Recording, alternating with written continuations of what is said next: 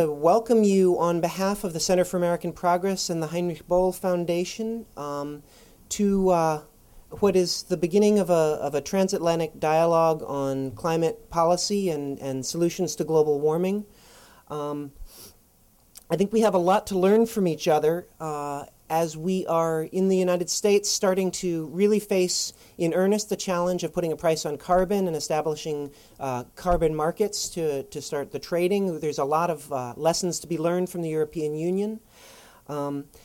We also, I think, need to dig into some of the misconceptions or some of get a deeper understanding of what's actually been the European experience with creating an effective carbon market and building the commitment that they have to implementing climate solutions and using mechanisms to actually drive down carbon, both regulation and incentives.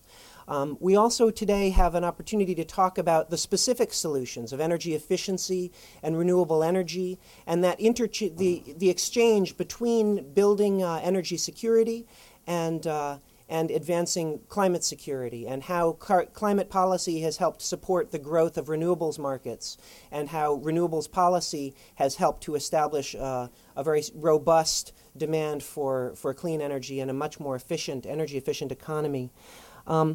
But while the United States has been very slow to take action on reining in our carbon emissions and taking meaningful steps to reduce our climate impacts, there is also a great deal, I think, to be learned from the American experience. In the absence of strong federal leadership, there has been a tremendous amount of activity that's gone on in state and local government, in the private sector, through programs that support innovation and leadership in the built environment, in the renewable energy sector.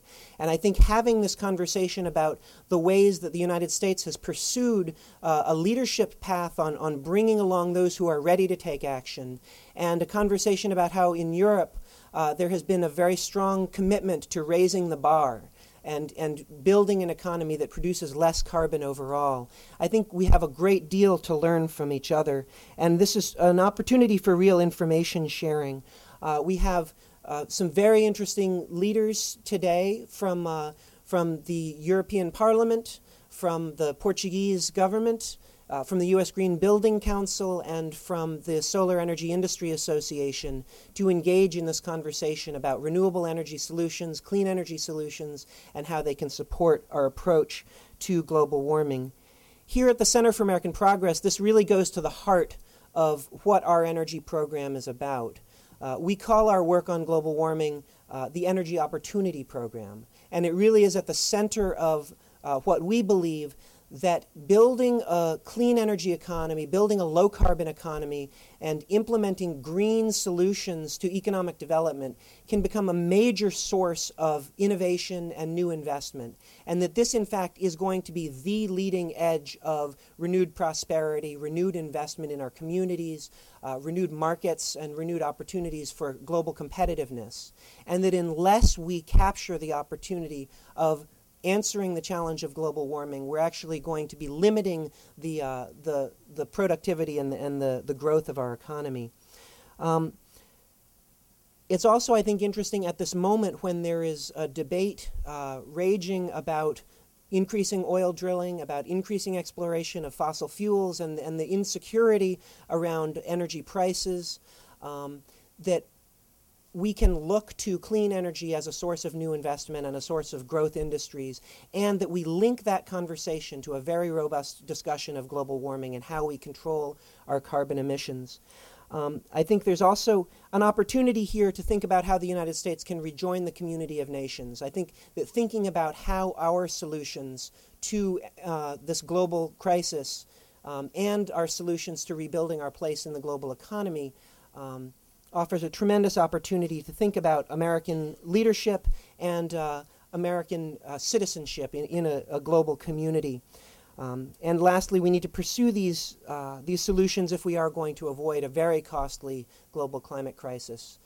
That's the other side of the energy opportunity, is the missed opportunity if we fail to take action on implementing climate solutions. So I'm going to turn over the the microphone to Helga from the Heinrich Böll Foundation to just say a few words of welcome.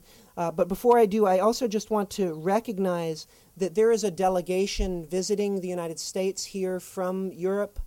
We have representatives in the audience today from Denmark, from Poland, from the Czech Republic, Germany, the UK, Luxembourg, Portugal, and the European Union. And I hope that we will hear from you as well as we have this conversation, and that we will engage truly in a larger dialogue during the question and answer period. There's a tremendous wealth of experience here, and I think most importantly, as we start to talk about issues like green jobs and building our economic competitiveness, we can actually start to learn from the examples of what's happened in Germany, what's happened in Denmark, actually building these industries. And in our conversations over the last few days, I learned that, for example, in Germany today, there are more people working in the wind industry than there are in nuclear power and mining combined.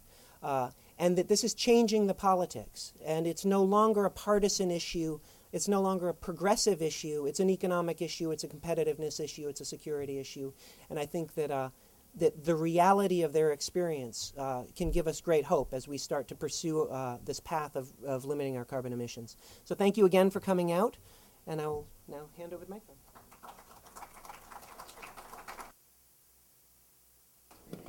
Thank you so much, Bracken. I want to welcome you also on behalf of the Heinrich Böll Foundation here. For those of you not familiar with the Heinrich Böll Foundation, we are a German foundation, so this is truly a transatlantic partnership. We are working internationally through 26 offices worldwide, headquartered in Berlin, and really at the core of our mission and our work is the work on climate change and energy, renewable energies.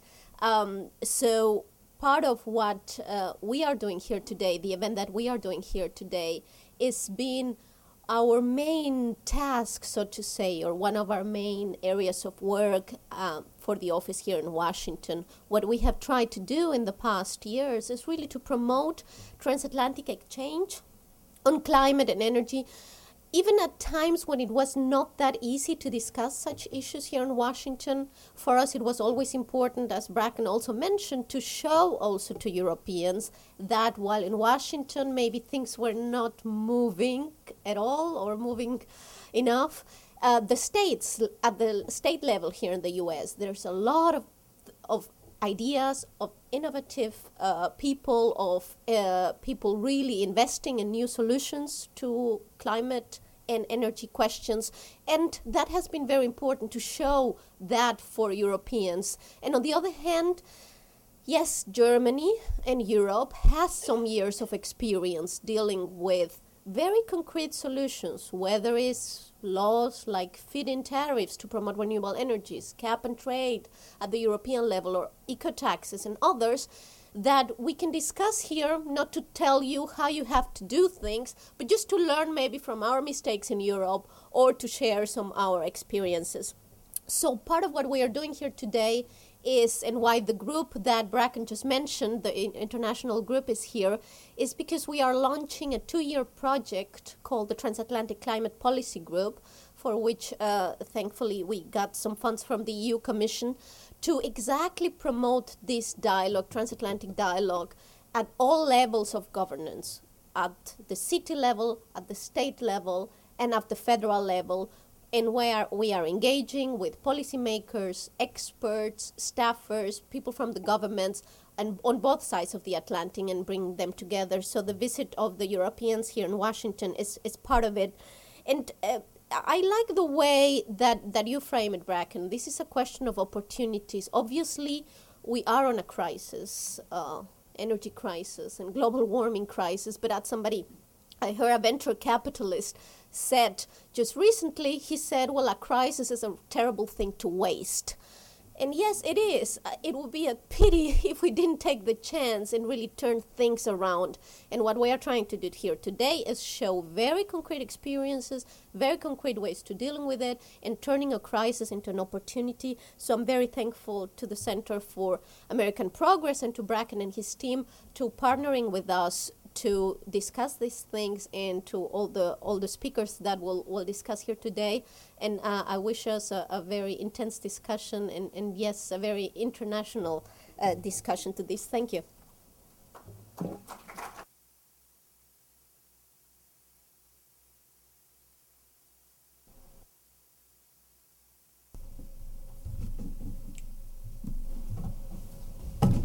So I guess before we get started, just thanks again to Helga Flores Trejo and for your leadership. And also I want to just recognize Til Kotter and Arne Jung-Johan from Heinrich Böll Foundation, who've put a lot of work into making this delegation happen and bringing folks here.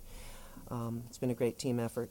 Let me just quickly introduce the panel who will be talking today. First, we'll hear from Silke Malorny. She is a senior advisor to a member of the European Parliament, Rebecca Harms. Since 2005, Ms. Malorny has been a senior advisor to the member Harms, and in the European Parliament, she's been vice president and spokeswoman on climate and energy issues for the Greens EFA group. Prior to that, Ms. Malorny was a policy advisor to a member of the German Parliament and a spokeswoman on energy policies for the Greens parliamentary group. Among other policy issues, she's dealt with the feed-in tariff law, which I hope we'll have a fair amount of discussion about today, which has really created a very robust solar energy industry in Germany, really the leading industry in the world, as well as working on liberalization of energy markets in Europe and emissions trading, and she has a background in biology. Next, we will hear from Rhone Resch, who is the president of the Solar Energy Industry Association here in the United States. He sets the strategic priorities for the solar energy industry as a whole, their political priorities and their outreach strategy, as well as running the operations of the organization. For more than 15 years, he's been working in clean energy and climate policy as a vice president for the Natural Gas Supply Association, working with the EPA's Climate Protection Division and with the Department of Energy. He has a master's in management as well as a master's in environmental engineering. Very deep expertise. Next, we'll hear from Michelle Moore. Michelle Moore is a senior vice president for policy and public affairs at the U.S. Green Building Council. The U.S. Green Building Council have really been the leaders in creating the whole industry of green building in this country. They established the LEED standard, which is the tool with which green buildings are recognized and honored. And Michelle has a very, very central role in the organization, doing everything from communications to development to policy. She really runs many, many aspects of the organization. We're very pleased to have her here. She also has a fascinating background, having grown up in a small town in South Georgia that was a textile capital. Her worst nightmare was to end up back in LaGrange working in the textile mill, but she did. When she went back to work for the mill, though, it was working with a man named Ray Anderson, who was starting a company called Interface Carpet, which is one of the leading companies on corporate sustainability and rethinking how products are manufactured and delivered to customers to increase efficiency and reduce product throughputs. So she has a tremendous background on thinking through corporate sustainability in very real terms. And lastly, but by no means least, we have Eduardo Santos, who is the deputy head of the delegation to the UNFCCC negotiations for Portugal. He's been a senior officer for the Portuguese Climate Change Commission, the deputy head of the delegation since 2007. He's focused on European Union, the leader of the European Union ad hoc working group on long-term cooperative action. And he's coordinated the Portuguese position on EU international negotiations. He's been very involved in thinking through how carbon markets are created, what sorts of complex issues go on in terms of establishing markets that work, establishing markets that support the growth of the economy. He has also served as a desk officer at the Portuguese Institute for the Environment. And he has a background both in environmental engineering and spatial and environmental planning. So he brings a wealth of experience to this conversation as well. So I'm interested to hear the conversation as it moves from very concrete solutions to the broader conversation about carbon emissions. And without any further delay, Silke, let me turn it over to you. Thank you, Bracken. Can I move this over a little bit? fine. I'm very happy to see that so many people turned up and are interested in this issue, and I really hope that I will not bore you with things that you already know, but can enlighten you with some new information. As you already heard, my name is Silke Malorny, and I'm advisor to a member of the European Parliament. And before I go more into detail into the European situation, or more specifically the German situation of renewable energies, I would like to point out that this actually is not only a European success story, but really a global success story. Renewable electricity generation capacity reached an estimated 240 gigawatt worldwide in 2007, an increase of 50% since 2004. In 2007, more than $100 billion were invested in renewable energy capacity manufacturing plants and research and development. The largest component of renewables generation capacity is wind power, which grew by 28% worldwide in 2007. And the fastest growing energy technology, which probably Rhone will know much more about, is grid-connected solar photovoltaics, with 50% annual increase in both 2006 and 2007. But when you look a little bit more into detail which countries actually contribute the most to this development, here I'm only taking wind power as an example, but it's more or less the same picture in other technologies as well. Then you'll see that out of the top 10 countries in existing wind power capacity and also new wind power capacity, are 7 out of 10 are European. And you can ask the question why that is, but the political situation is very favorable to renewable energies right now in the EU. The EU has committed to the goal to keep global warming below 2 degrees. And to reach this, the EU has decided to cut CO2 emissions by 20% until 2020 compared to 1990 levels, and even 30% if other industrialized countries decide to do the same in an international agreement. And to increase the share of renewable energies to 20% until 2020. This is electricity production and heating and cooling, as well as in the transport sector. And to increase energy efficiency by 20%, which unfortunately is a non-binding target. Now I want to go more into detail when it comes to the 2020 target for renewable energies. The total target translates into national targets which have not been agreed yet. The overall 20% target for the EU has been agreed, but the national targets are still being discussed, and also not easy probably to reach an agreement, especially in Council. And the Commission made this proposal based on both the situation right now in the different countries, as well as on the GDP. So, in the capacity that how the countries can invest in renewable energies. It has not been taken into account the potential of renewable energies that is in the different countries. And the Commission did not make any suggestions. Oh, this was the wrong direction. No, it wasn't. There is how to reach this target, really. But most of the European countries already have legislation in place to further renewable energies. 20 of the 27 European member states have feed-in tariffs at the moment. They are very different in size and shape, and how they also how effective they are. And I wouldn't be able to comment on all of them. So I would rather like to comment on the German system, which I'm more familiar with. So the main features of the German system are priority access to the grid, which means that renewables are first in line to feed into the grid, and the same for transmission and distribution.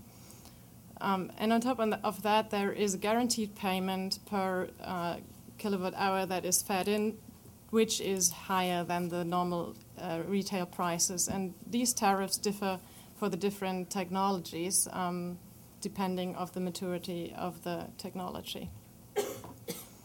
And these payments also decrease yearly, so to enhance efficiency and also to take into account that these technologies get more and more mature every year.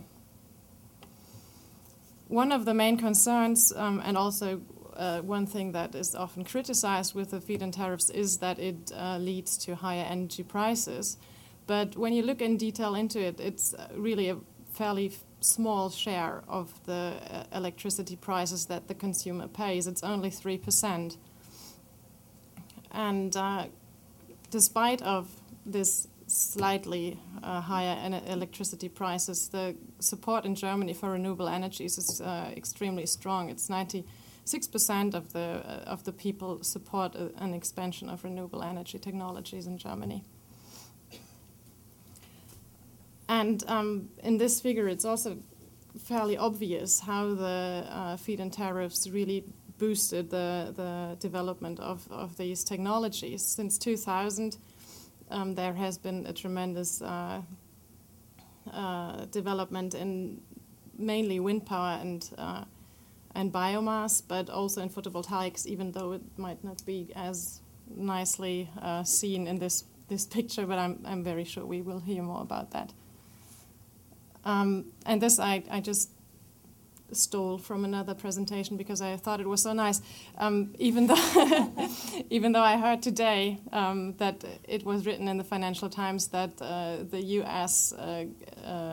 Wind industry has passed Germany now and is the world's biggest wind electricity producer, I still think it is, compared to the size of the countries, not that much of a not really something to be that proud about, really, even though it's the right path. And as Bracken already pointed out earlier, it's not only environmental benefits that we gain from this strategy, even though, of course, it is. The approximately 114 million CO2 emissions have been avoided through the use of renewable energy sources in 2007. But it also has a very strong economic impact on Germany. More than 240,000 people now are employed in the renewable sector, rather 250,000, as I read in other papers. And in addition to that, the total turnover from renewable sources was 24.6 billion euro in 2007, and 8.5 billion euro worth of technology and equipment has been exported by Germany. So it is really also an economic benefit here, and also it has an impact on energy security as oil and gas prices are going to rise still, and the renewable prices are likely to go down.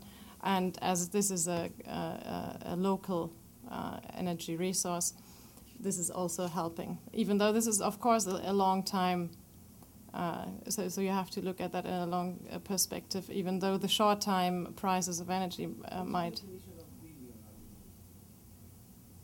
Billion? Yeah, the American and the European definition there is 1,000 factors. So yes, this is the American one, and here it's just to show how the turnover is distributed in between the different renewables technologies, and here to show a little bit more the job impact it has had in Germany and the job impact that the industry expects it will have until 2020, which is 500,000 jobs. So that is quite a lot. And as I learned, it is the 250,000 people that are employed right now in the renewable energy sector is almost 3 times the amount of people that are employed in nuclear and coal at the moment. Thank you. Thank you very much. And so now, with some of the American perspective, is Rhone Resch.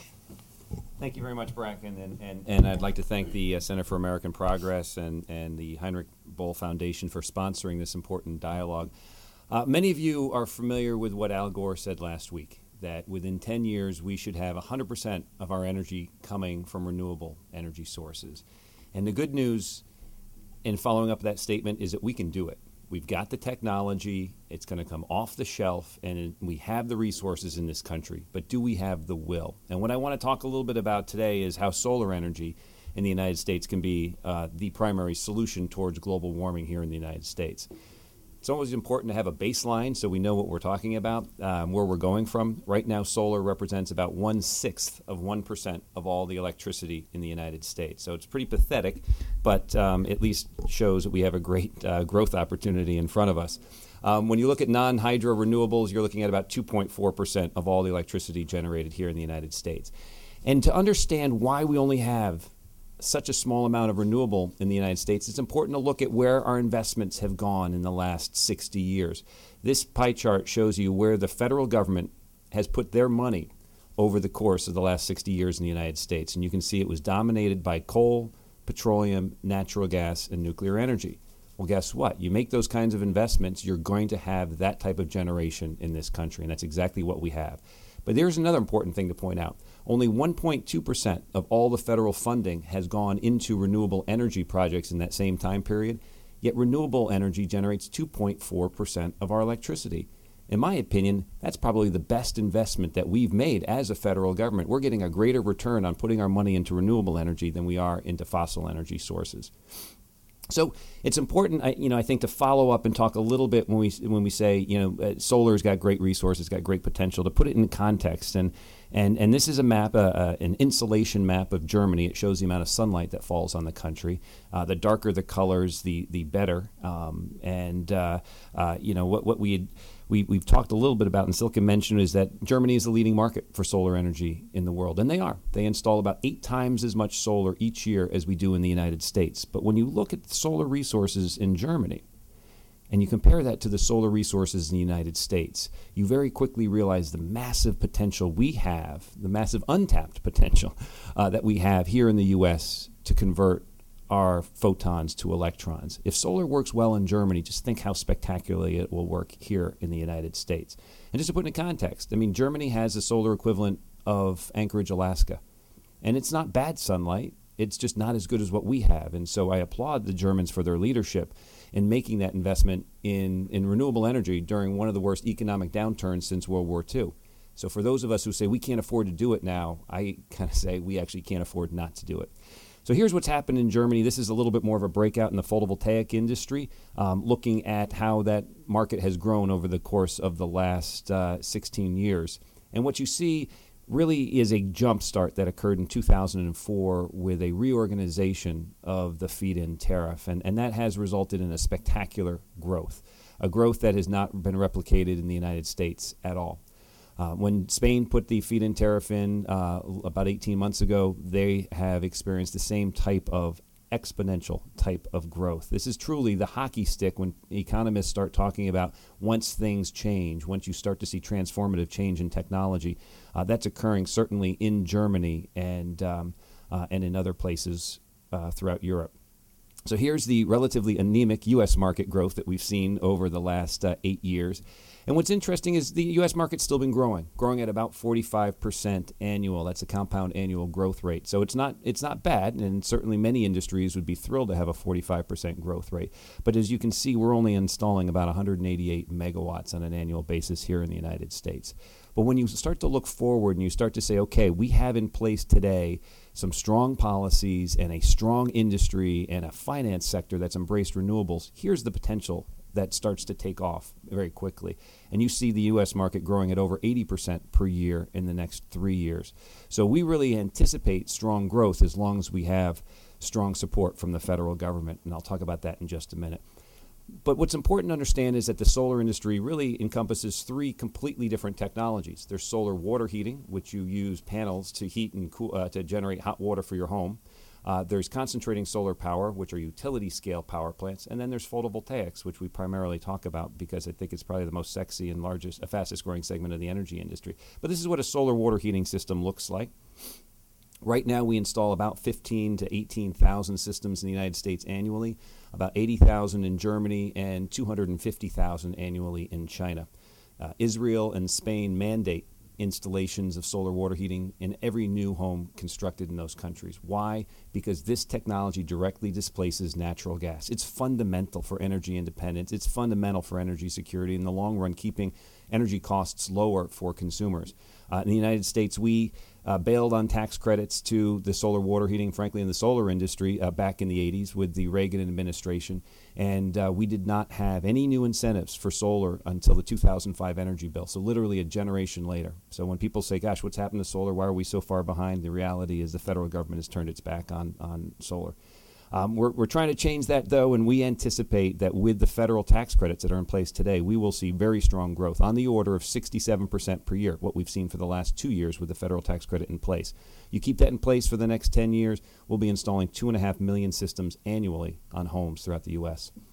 CSP, this is utility scale power plants. These are parabolic troughs or linear Fresnel mirrors that focus the sunlight to generate what we call utility scale temperatures, 750 to 1300 degrees. And what that is then used is to generate steam and to run a standard power block. These are 4 different technologies that we are seeing developed in the United States today. And the great news is, as I pointed out before, we have the best solar resources of any developed country in the world near metropolitan areas. And so we have an incredible technical potential in the Southwest. Right now, if you were to take this map, slice off all of those resources, all of those land areas that contain environmentally sensitive lands, Native American lands that have slopes greater than 2%, and you're really to filter down to just a very small subset of this, you would find that capacity of existing resources, which a very, very small slice, less than 1% of what you see on this map, would generate 10 times the total amount of electricity used each year in the United States. So the resource potential is absolutely enormous, but it's grossly untapped. Right now, there is 125 projects on federal lands that have been permitted, or at least have been filed applications for permits to construct over the next several years. And interestingly enough, about 2 months ago, the Bureau of Land Management issued a moratorium on new CSP applications without ever issuing one permit for 1 acre of land. Absolutely amazing. So the bottom line is the timing is right. The timing is right not only to address climate change, but also to address the market volatility that's occurring in natural gas, oil, and electricity. And I think what we're starting to see is a fundamental shift in talent from the integrated circuit industry to the photovoltaic industry, from other segments of Wall Street to the renewable energy space. And those are going to be absolutely critical to making the difference. So very quickly, and I promised Bracken I'd stay to 7 minutes, and I'm probably already over. Very quickly, how do we expand the market for solar in the United States? There's 4 legs to this stool. The first is a long-term commitment to R&D. The second is long-term state incentives. The third is long-term and meaningful federal incentives. And the final one is public education. And I don't want to go into all of these, but I do want to focus on the long-term, meaningful federal incentives. This is a different approach than what you'll see in Europe. In the United States, we have over 3,000 utilities. In Germany, there's effectively 4 utilities. It's a totally different ballgame with respect to electricity law, with respect to electricity infrastructure. So what may work in Europe may not work as well here in the United States, and we need to be thoughtful and recognize that there's a role for both federal as well as state governments. Right now, the federal tax credits for solar energy expire at the end of this year. We've had 12 votes so far in Congress, 5 in the House. They've passed out of the House each time. We've had 7 in the Senate, and they've been filibustered effectively by the Republicans 7 times. It's absolutely amazing to me that we are at a point where for solar, wind, and geothermal, we're becoming an economic engine in this country, and yet Congress doesn't recognize that potential and is unwilling to put aside partisan politics to make this happen. We're running up very closely to a time frame where we're going to see serious economic impacts in our industry if the tax credits are not extended. Just to give you a perspective, in solar and wind, in 2009, if our tax credits are not extended, we will lose 119,000 jobs here in the United States and over $19 billion of economic investment. That's next year alone in this country. So we go from being an economic engine to the next industry on the unemployment line if these tax credits are not extended. But there's other critical federal legislation that's being considered right now that turns the U.S. market in from one that was growing very rapidly in the true hockey stick and helps us achieve Al Gore's vision of 100% renewables within 10 years.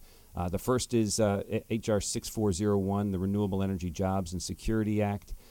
This is critical. This is Jay Inslee's legislation, which creates a complementary feed-in tariff and mandatory purchase requirements at the federal level for states to implement. So it's additive, if you will, to the investment tax credit. The second is global warming legislation. It was discussed this year with Warner Lieberman. Improvements need to be made. We need to make sure that clean energy technologies, carbon-free technologies, can monetize the output of their electricity emissions into carbon credits, and they can participate in the electricity marketplace. And then finally, the Solar Act, which was introduced this last year in both the House and Senate, had strong bipartisan support. It creates a level playing field. It allows solar to access the electricity marketplace. A lot of people say, gosh, if you just remove all the incentives for oil and gas and coal and nukes and get rid of all of them for wind and solar and just have a free market, wouldn't that be great? And the answer is, yeah, that would be great, except for the fact you've, one, funded those industries for over 100 years, and two, we still have public policy barriers that don't allow solar electricity to compete in the marketplace. We need to just allow competition in the United States, and that Solar Act is absolutely critical. So with that, I want to thank you for your patience and your time, and I look forward to answering your questions.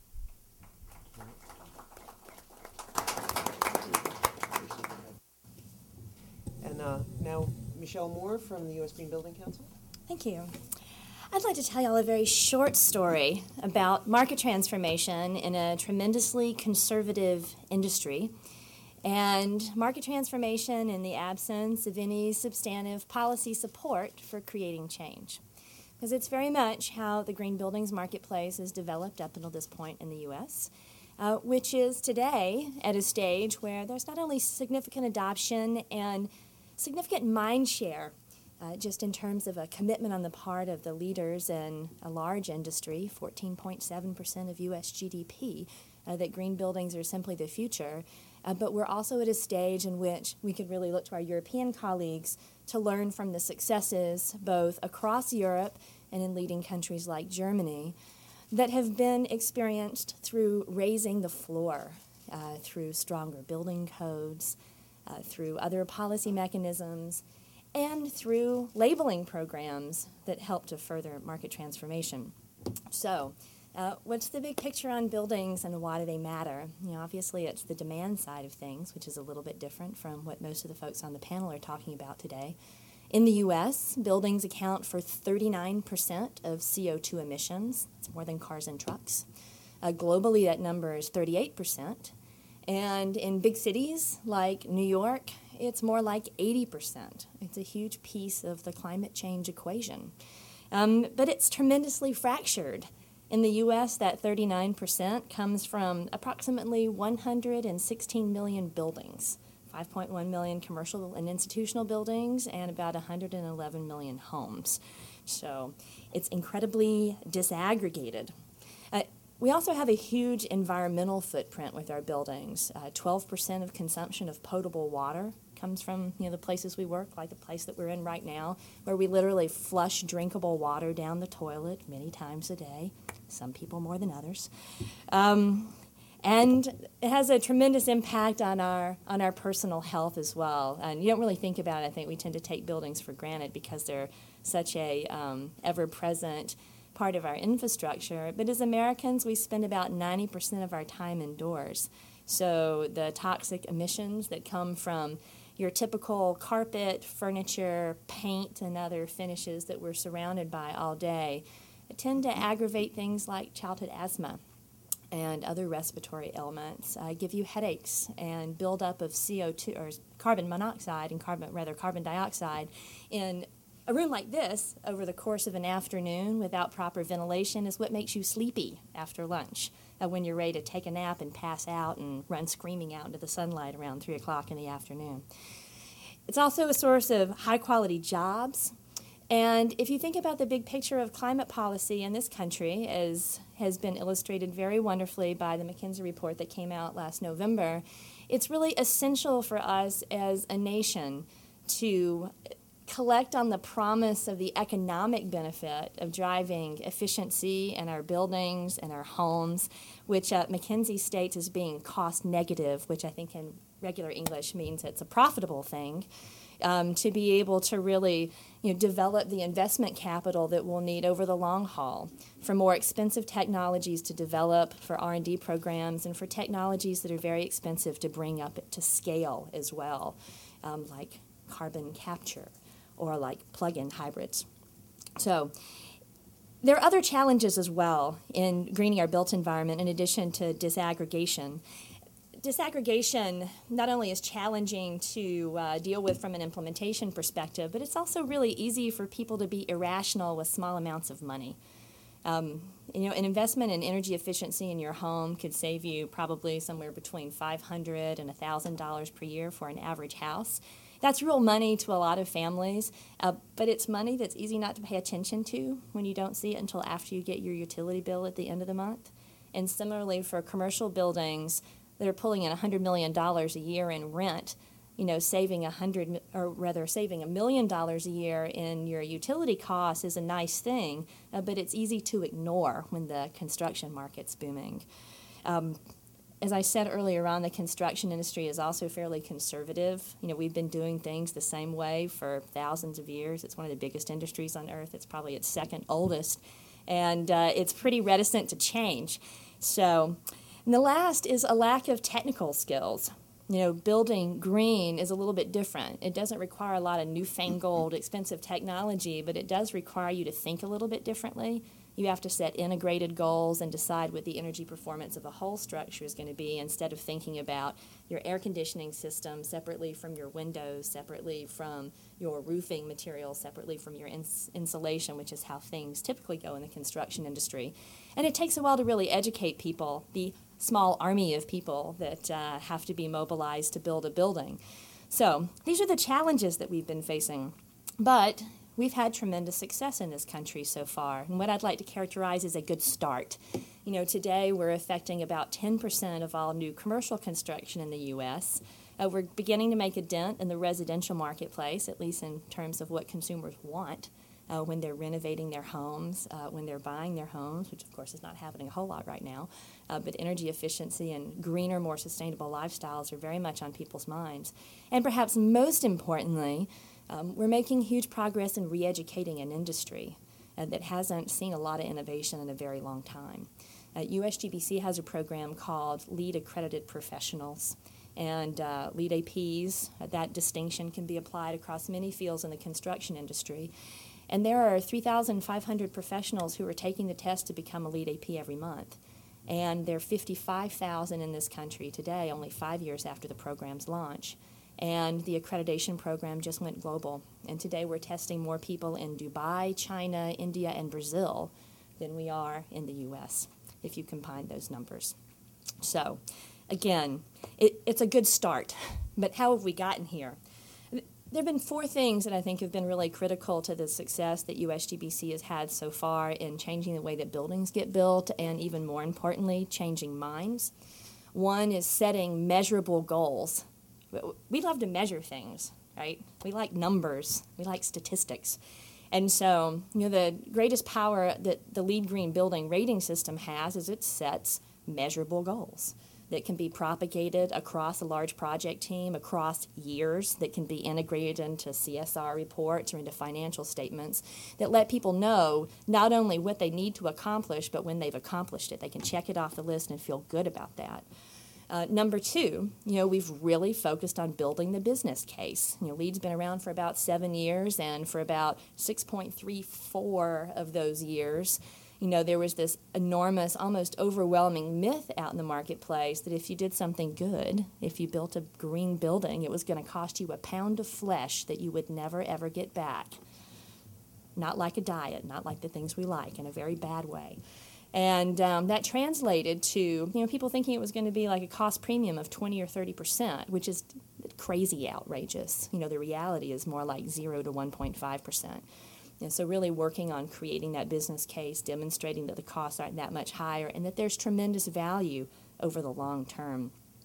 Where we are in the market today is making going green not only a competitive advantage, but a competitive imperative.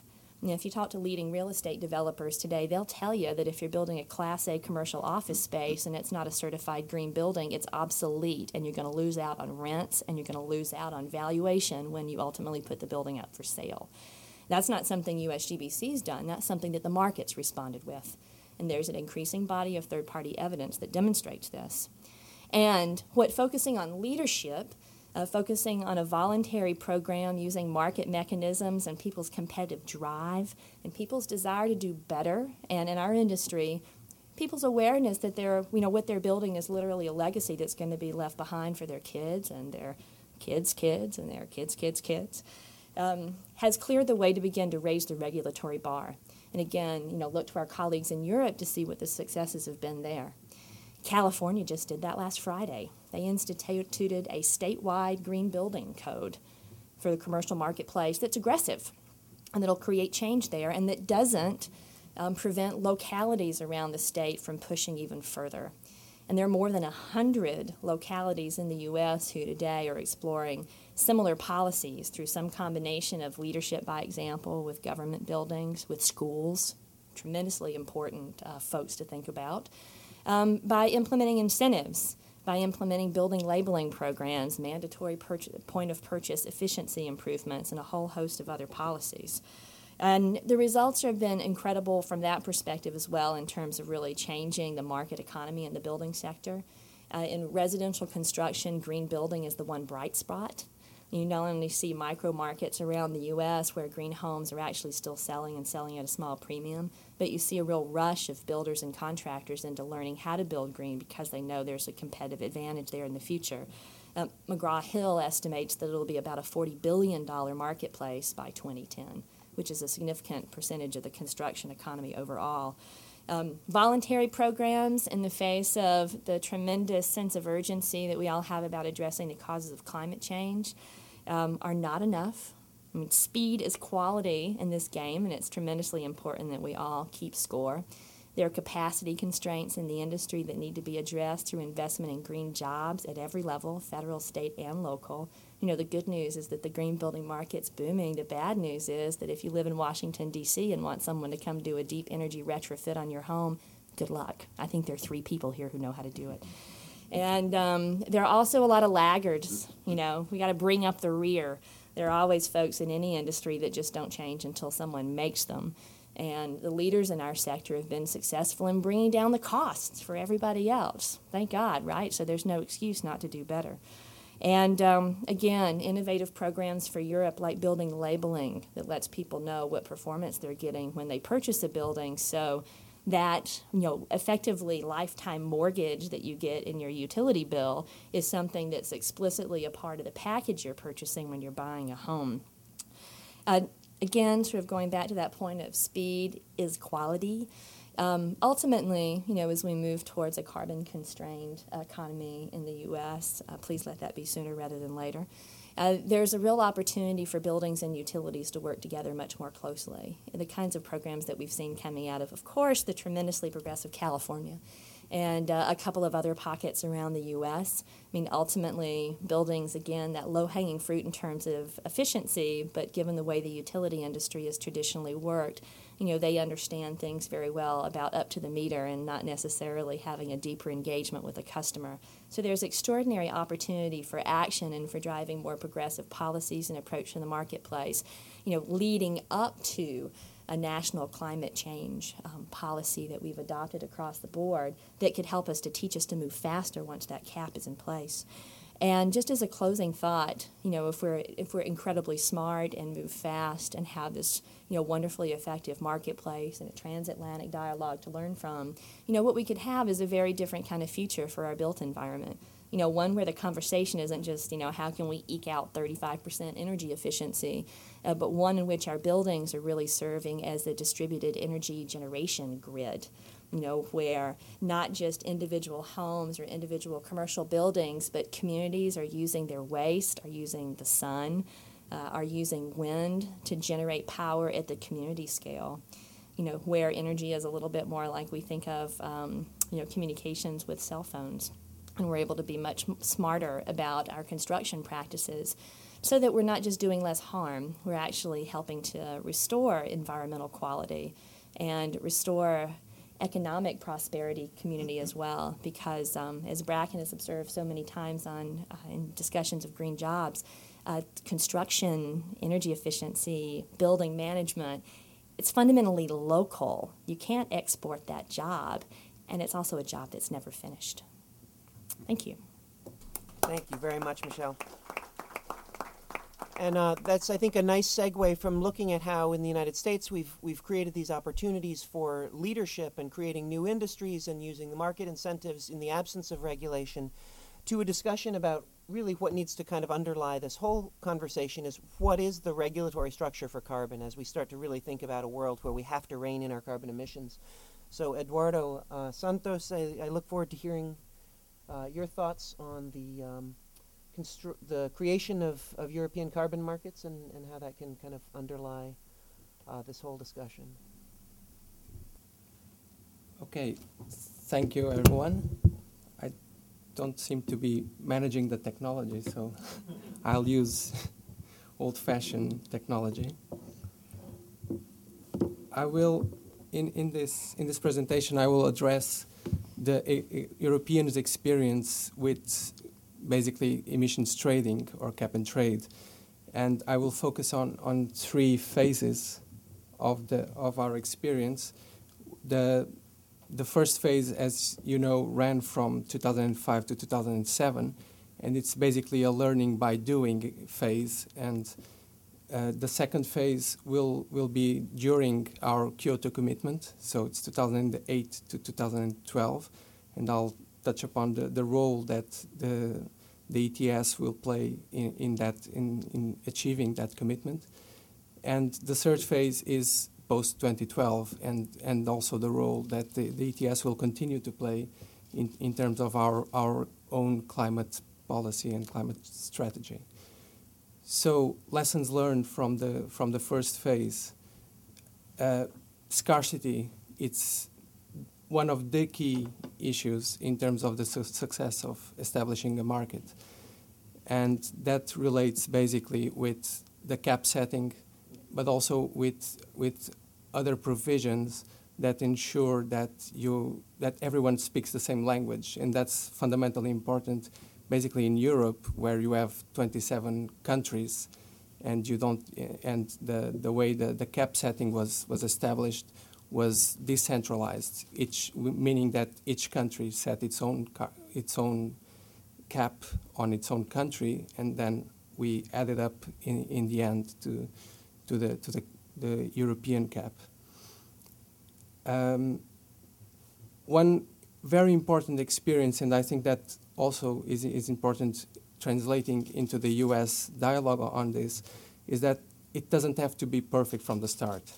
You can start immediately implementing this kind of mechanisms, and you can improve with time. It took us about 1.5 years negotiating the first directive on the first piece of legislation on the emissions trading. What did we accomplish in this first phase? We successfully established a carbon price. We achieved some emission reductions. I've seen some estimates in the order of 50 to 100 million tons in this period. And we've also gathered extensive experience and established infrastructure on the system, and that is very important in the longer run. What's the relationship with the carbon market? Another thing that was very important in this period is that basically the European, the ETS is, we can say, the engine of an emerging global carbon market. And these figures come from the World Bank assessment from 2008. And basically, we have a multi-billion dollar carbon market now, roughly $64 billion globally, and the EU ETS represents 50 billion of that. The second biggest pie in that carbon market, it's project-based transactions, basically CDM and JI, and that is again fueled by European governments, European private sector that's involved in the ETS, and also Japan.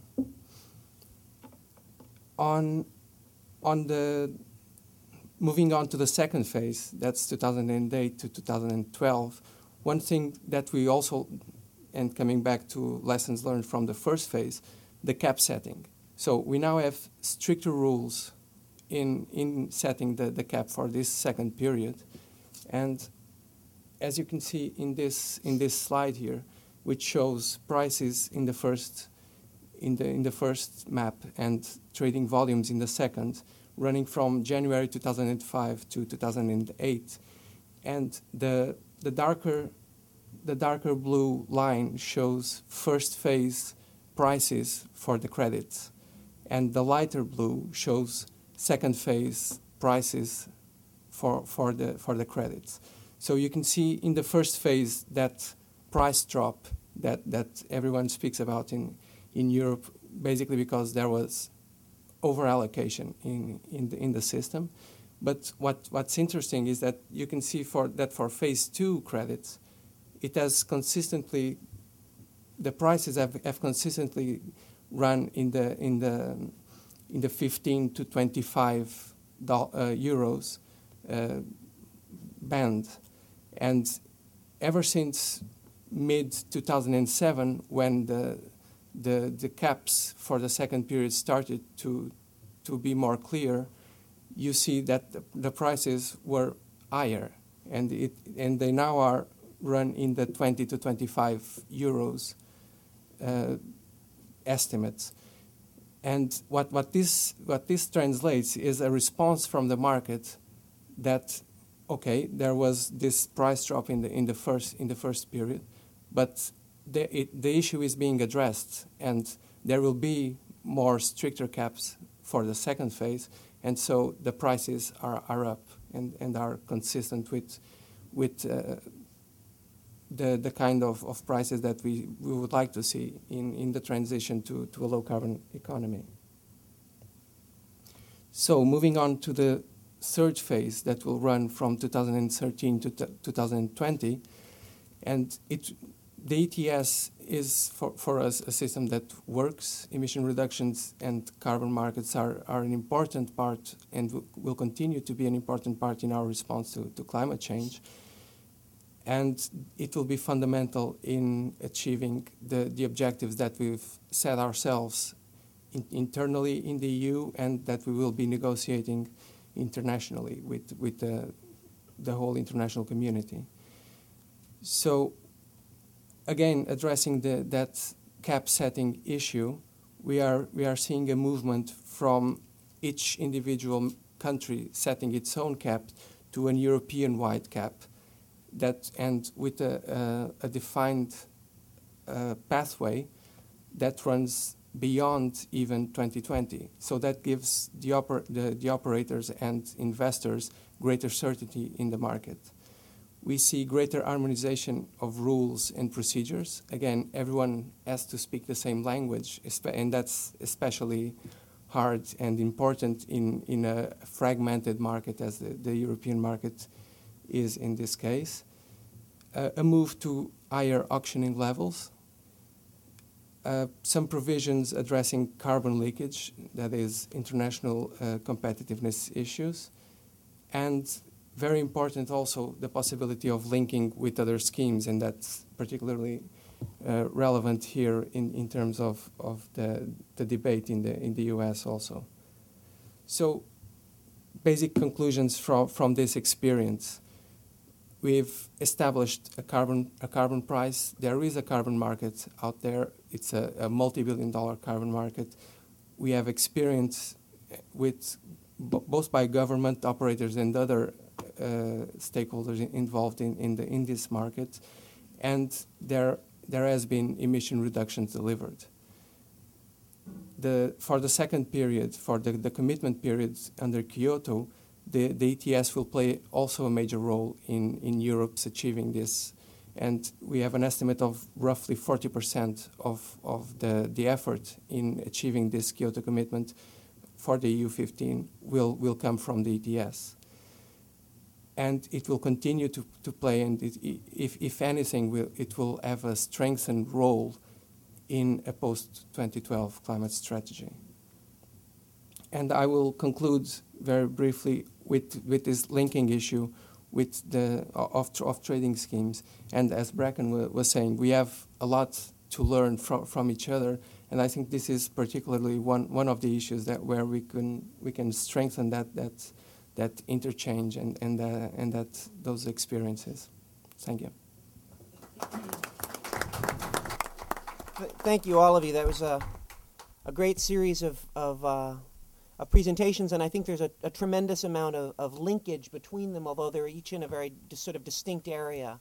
I'm actually very excited by this conversation of solutions and of the underlying policy mechanisms that can actually bring about transformation of the entire economy, both nationally and globally.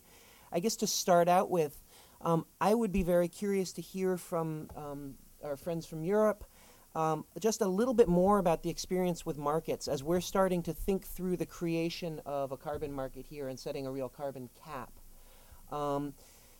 You clearly have a lot of lessons learned. You were talking about sort of tightening the supply of carbon credits and the benefits in creating a stable market of having a tighter supply of carbon credits. Certainly where you set caps has been a major issue here.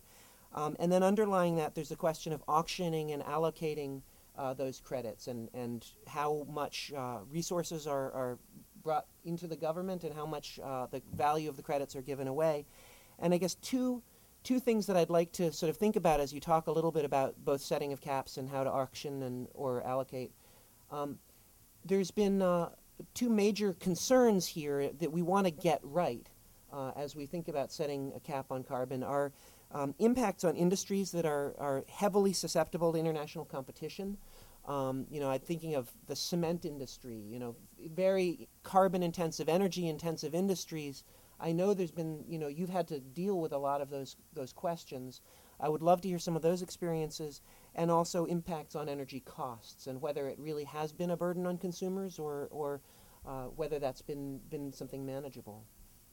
So that's maybe a big question, but grab off a piece of it and I think it will be helpful. So, Silke or Eduardo, either one of you want to jump in?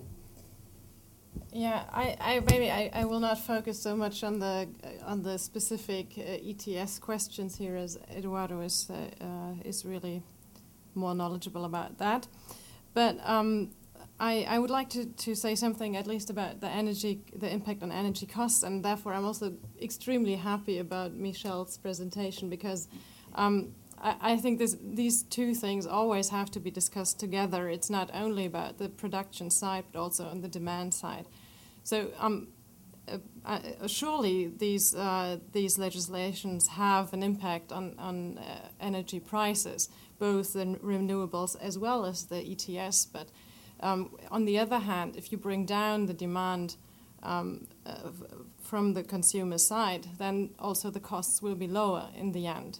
So therefore, I think it's very important to see that this is not also the renewables is not only on top of what we have.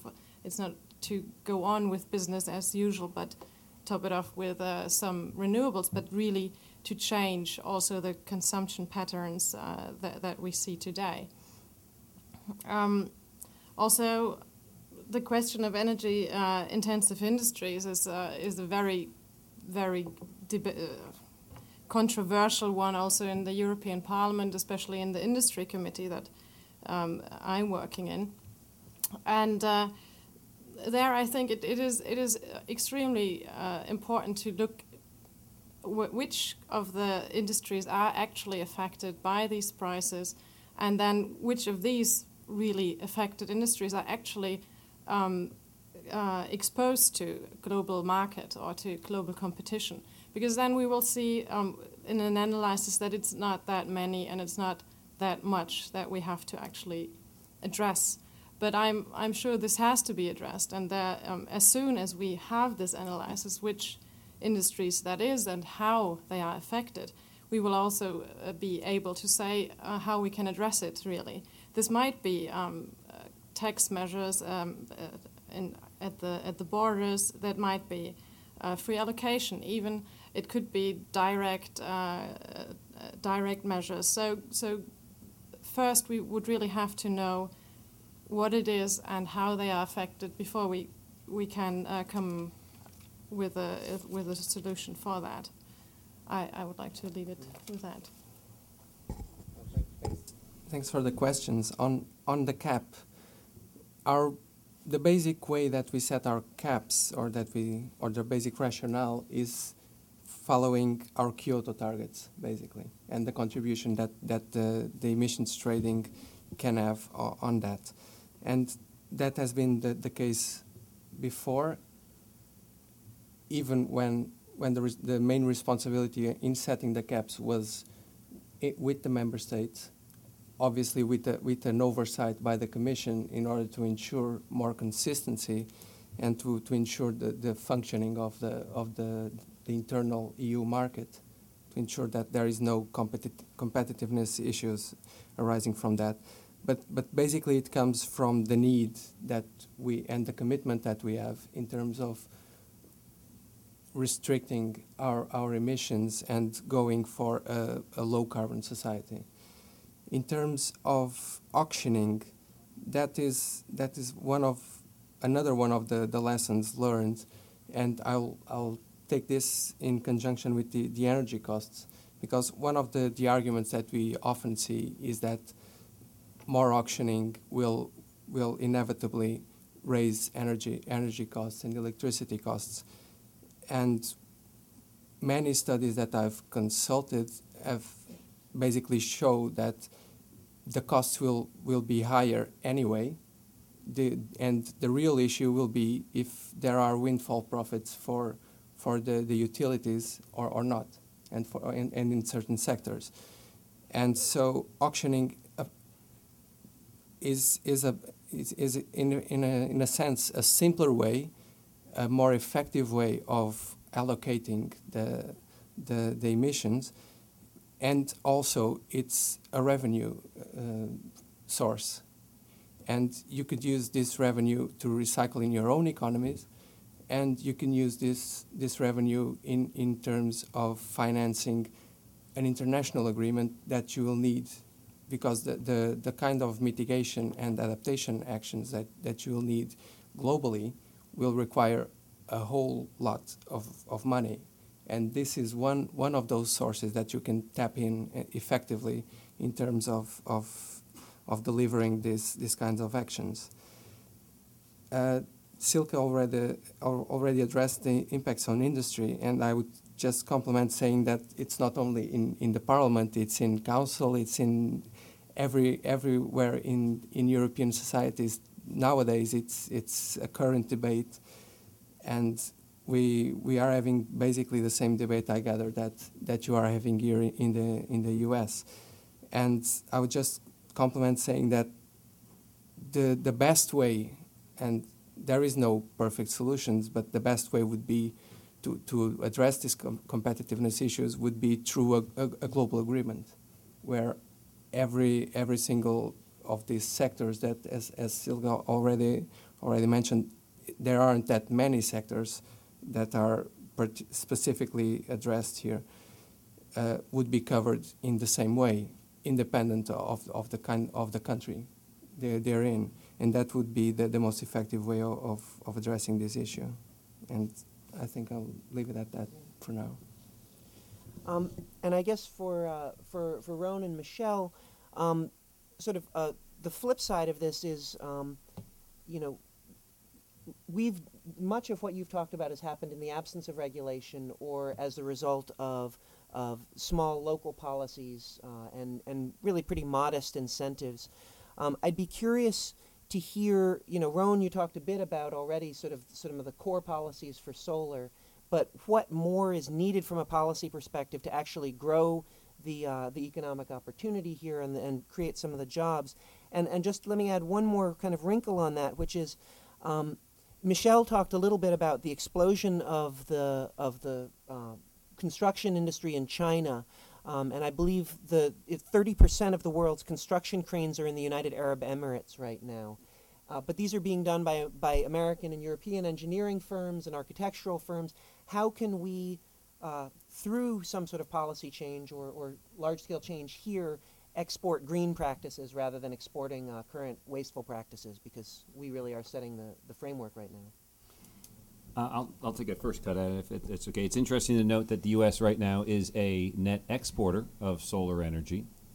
We probably export about 50% more than what we consume here in the United States. 50% of what we consume.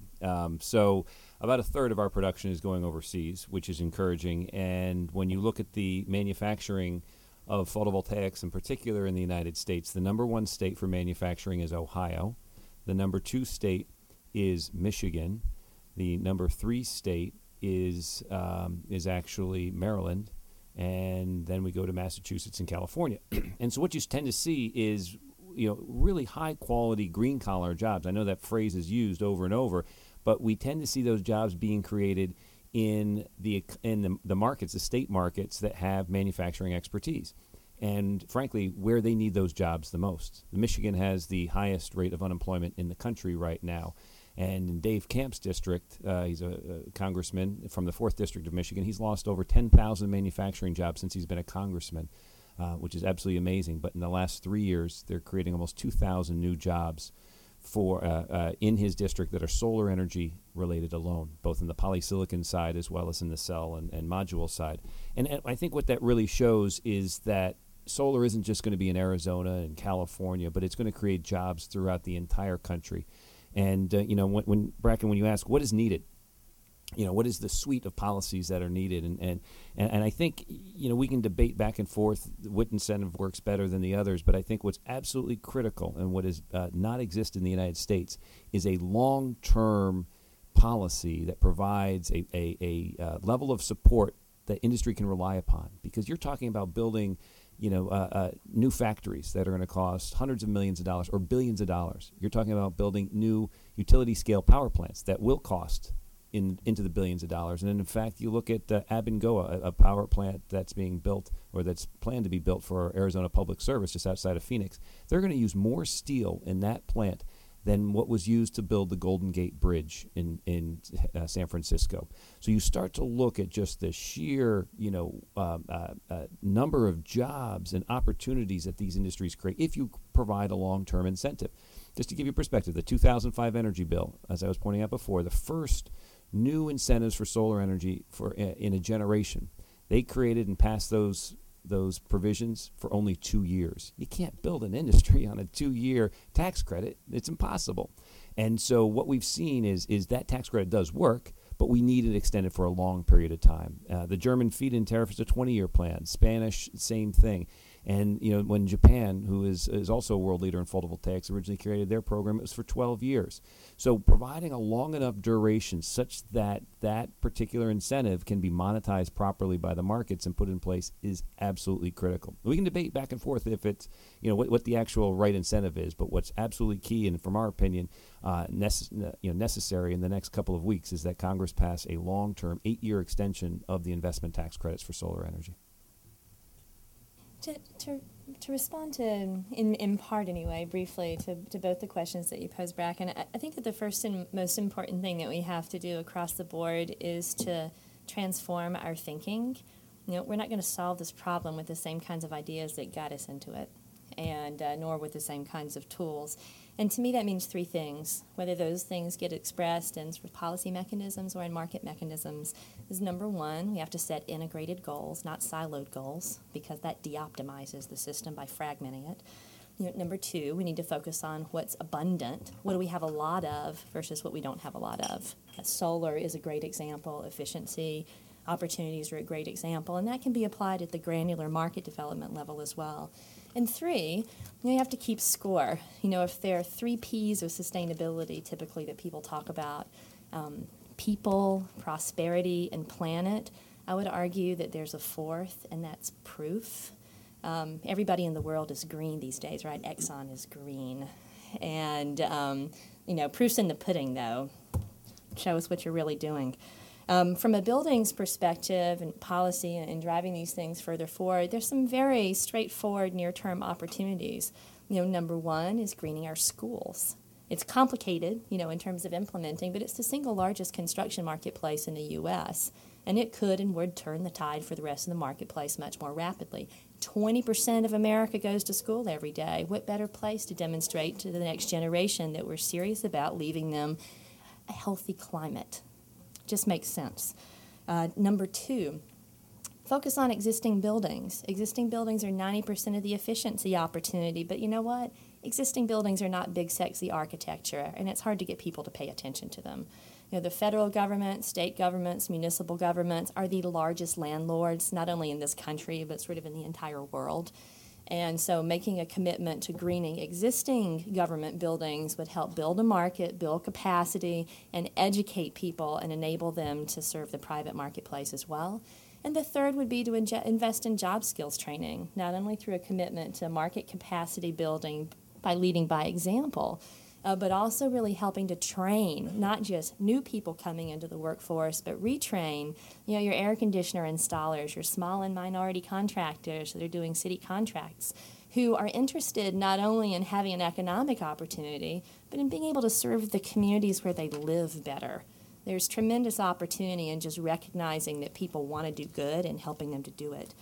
Internationally, from a policy perspective, I think it's much more complicated. The opportunity tends to be to chase the money, and we're exporting horrendous architectural and engineering forms to Dubai, where they're doing some of that on their own. I don't know who thought it was a good idea to put an indoor ski slope in the middle of a desert, but that thing can't be energy efficient no matter what it does.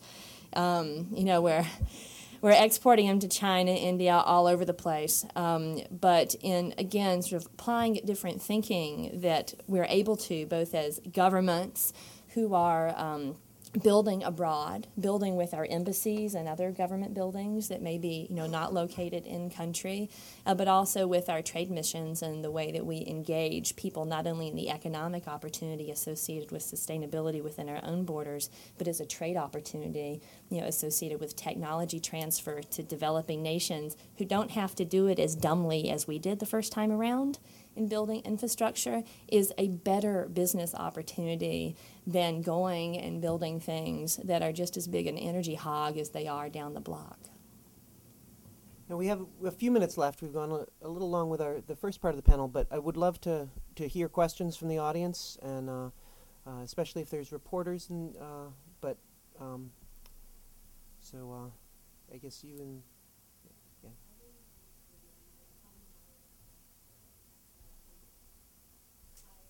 Lisa Friedman, I'm with Climate Wire. I hope I'm not the only person here who needs a little bit of an explanation of what feed-in tariffs are and how they work, but I do. And so I was hoping that, Silke, you could talk about how these 20-year tariffs have helped transform the renewable sector in Germany. And forgive my ignorance, are there things that make this difficult to implement in the U.S.? Is there something about our system or our grid that makes this a problem here? If you could go into that, Rhone.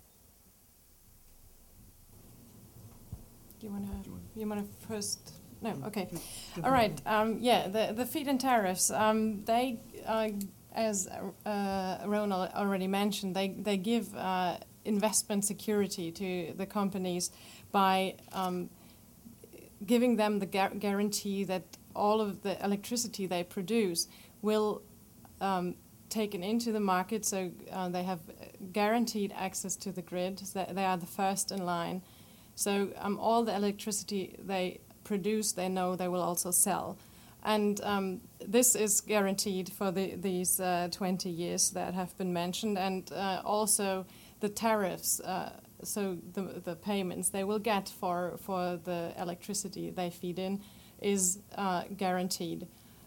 So they can calculate with an amount of money that they know will come in, and so this also makes this system better in a way than other systems as quotas that we also have in Europe, for example, in the UK.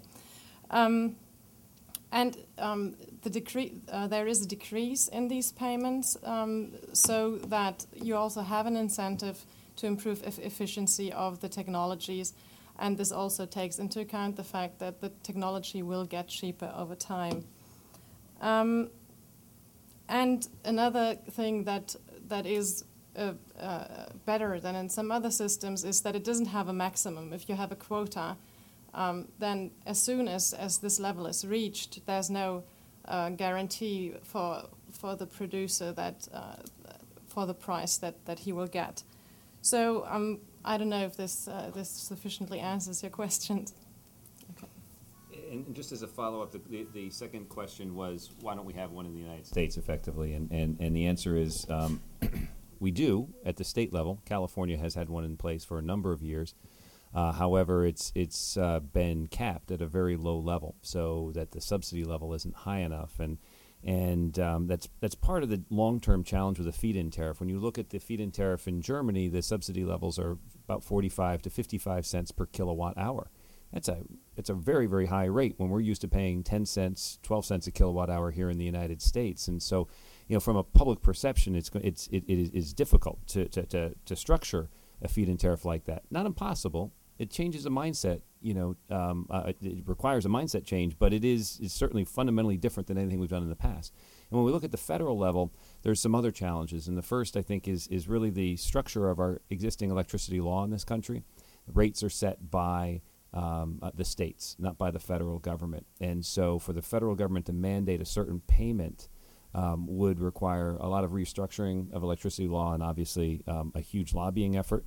There's over 3,000 utilities in this country, as I mentioned earlier, and 4 in Germany. So the utility lobby is something that would have to be critical to this. And as long as utilities can find a way to make money on it, I think they could be and will be critical to actually getting feed-in tariffs in place. But I think the other thing is simply that right now there's no good state model that we can replicate at the federal level. And this is the way it's always been in this country, where states have led energy policy development, and then those that work are adopted by the federal government in large part. And I think what's happening right now is a number of states are in the process of adopting feed-in tariffs. You will see one in California this year. It will be capped. It will be small, but it will be much more robust than what currently exists. And I think you'll find it works extremely well. It's a very elegant policy because it rewards efficiency as opposed to rewarding cost. So in the long run, it's the kind of structure you would like to see in a policy, but I think very difficult in the United States. And what Silke mentioned in with respect to quota is very important right now in the solar industry, because Spain has gone through a process of instituting a feed-in tariff and went from a very, very small solar market to being the second largest in the world very quickly, literally overnight. And what they found is that it's expensive when you ramp up that quickly. And the country is now having to float €1 billion worth of bonds in order to pay for the feed-in tariff. And it's kind of not what they expected. So their reaction, of course, is to put a cap in place. So very quickly, what had been a literally unlimited growth opportunity for the industry, for the markets, and for carbon-free technology is hitting that cost ceiling. And so, again, although they have a long-term window from the expense of the policy and the time of the rebates, they're realizing that there's going to be a cap in order to maintain the cost structure. So I think as feed-in tariffs have become very effective in Europe, we're also seeing that the structure is different country by country, and that's why we'll probably have to see state-level feed-in tariffs first, because we're so different state by state here in the United States. Yeah, in the back. Yeah.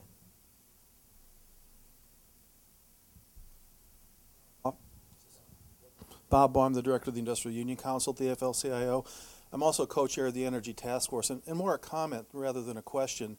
I think we absolutely share the belief that there's opportunity here. One of the things that we experienced in the legislative process here is we actually had bills that were all about environmental policy and not so much about economic development policy, that the idea we're going to create millions of jobs is a throwaway line. It's like the field of dreams. If we make the investments, they will come. Maybe. The wind turbine will be built here. It's not so sure we'll make the parts here. And I think we're really concerned with moving up the value chain and the supply chain to have a complete linkage between the construction and installation and the manufacturing of these, and to get these innovative technologies back into our country greater. I know there's pressure on the solar industry. and the photovoltaic manufacturers to actually take this all offshore. So we promoted language in the legislation, both in the purpose and in the findings and in the actual criteria, that drove a domestic investment policy as part of this. We don't assume that it'll come out to play that way unless we actually work towards it and talk about it. It's no mistake that Germany did what it did. They actually had an industrial policy in place to capture the technology and move it, right? And I think as a country, that's partly what we need to begin thinking far more strategically about assuming, not just assume these things will happen, but actually have an environmental economic development policy for the nation, which is actually what we tried to put into the legislation. And we need to do more of it. We need to be more thoughtful about it. How do we hook up supply chains with the best of the European manufacturers? Right now we're chasing Gamesa and Vestas supply chains to get them in the United States. But we should be doing that as part of our state policy of how we invest, about federal policy and how we invest. Bob, I think it's a great comment, and your thoughts are spot on. You know, when you look at the wind industry, they've had a tax credit for 14 years, but it's been on and it's been off. It has expired several times, and the reality is all of the U.S. manufacturers, up until just several years ago, went out of business because they could not operate in this environment of start and stop policy structures. And the reality is the Danish and the Germans are the dominant players in the wind industry. GE has bought their way in, which is fantastic. But we need that long-term extension to really make sure that the markets grow. Silke mentioned that, you know, the U.S. is the biggest market for wind, which is great.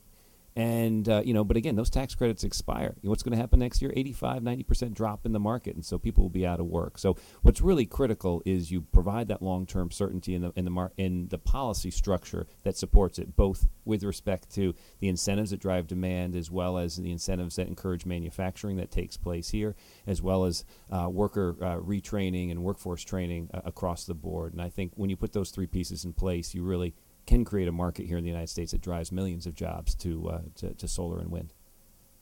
Just a quick follow on that, and my understanding is, you know, from watching in the United States the solar industry, many of the firms are drawn to build new manufacturing plants overseas, perhaps, but often in Germany rather than in a low labor cost country, in part because of the financial incentives, the economic development structures that are put in place, that they create a favorable environment for manufacturing as well as installing the technology. And there's no reason that can't be a centerpiece of a piece of climate legislation as well. I guess unfortunately we've gone a little bit long. We'll take one more question and then wrap things up. Is there anyone, a reporter? You are? Okay, yeah. Reporter hat, but I'm associate editor for Third Party Watch. I'm Kerry Campbell. I'm also state chair of Virginia's Independent Green Party. Thank you guys for doing this today. You did a terrific job. Our state party is the only state party in the country that has endorsed and working with T. Boone Pickens on his, the Texas billionaire, the oil guy, who has come out to build wind and solar power. He's on page 1 of the business section there in the Washington Post today. I haven't heard you guys specifically talk about this, but aren't these just the kinds of people that we have to partner with? And, you know, GE, of course, owns NBC, and he was on Gore was on Meet the Press highlighting this on Sunday. Aren't these the very kinds of folks all across the political spectrum that we have to pull in? And please comment specifically on Boone's plan there, what you think of it. I'm happy to jump in just a little bit. You know, he talks about $600 billion a year leaving the country in oil. Well, he talks about 700. We talk about 600. It's somewhere between 600 and 700 billion a year, depending on how you set the price. But for $1 trillion of investment in new wind generating capacity and another 200 billion, I think, in transmission capacity, you could create 20% of the nation's electricity. That is the price of 2 years of oil imports. We could build a permanent infrastructure for zero carbon energy and create a massive investment in infrastructure. I think that whole notion of creating renewable energy corridors, dedicated transmission, rethinking how we invest is a very, very important piece of the conversation. And what he's done by turning the conversation from one of of just focused on energy costs or sort of extracting the last few drops of oil to one of how we invest in physical infrastructure to create a much more sustainable long-term energy supply and distribution system across the country. It's a very important piece of the conversation. I think it's very important also that it's coming from an oil man. It's coming from a conservative Republican. Does not have to be an ideological issue or a divisive issue. I think that was a real lesson coming out of Europe. I mentioned at the very beginning the movement of business sort of starting to understand the investment opportunities, and we really should be thinking of this as long-term investments in the security of the country. I think it's exciting as well in that certainly echo Bracken's comments. Having an oil billionaire investing in renewable energy is encouraging, but we've also seen high-tech billionaires investing in renewable energy, which is also extremely encouraging. But this is an election year, and this is an absolutely critical year in this country's future, and especially our energy future. You're going to see somewhere on the order of about 10 to 15% of the House turnover, just because people have retired, died, or aren't going to get reelected. You're going to see somewhere close to 10% in the Senate turnover as well. That's a lot of new thinkers, a lot of new people who are running on energy and climate change as a platform issue in their particular election. That is absolutely critical. We're also going to have a new president. And, when you look at the T. Boone Pickens, announcements, all of those things are extremely important. But remember, this guy was one of the fundamental investors in the Swift Boat campaign in the 2004 election. His energy now is focused on clean energy. To have him increase the dialogue on clean energy in this year, this campaign year, is extremely important. He's in Washington today, and he's up on Capitol Hill saying we need to extend these tax credits. We need to do certain things to show real leadership in moving forward. What I love about it is instead of 4 years ago, he was splitting parties apart. He's now working in more of a bipartisan way to bring parties together on energy issues. So I'm encouraged not only by the message, but also by what he's doing to help bring leadership forward in Washington. 3 parties, right. 3 parties. That's right. Forgot about Bernie and. So we first of all, I want to thank the guests. If you have any closing words, or I guess we're just about out of time. So I think they'd be happy to stick around a little bit and engage if there's any questions that haven't been answered. I want to thank you all for coming out and for your concern over this issue. The Center for American Progress has been very happy to work with the Heinrich Böll Foundation, and thank you very much. Have a good day.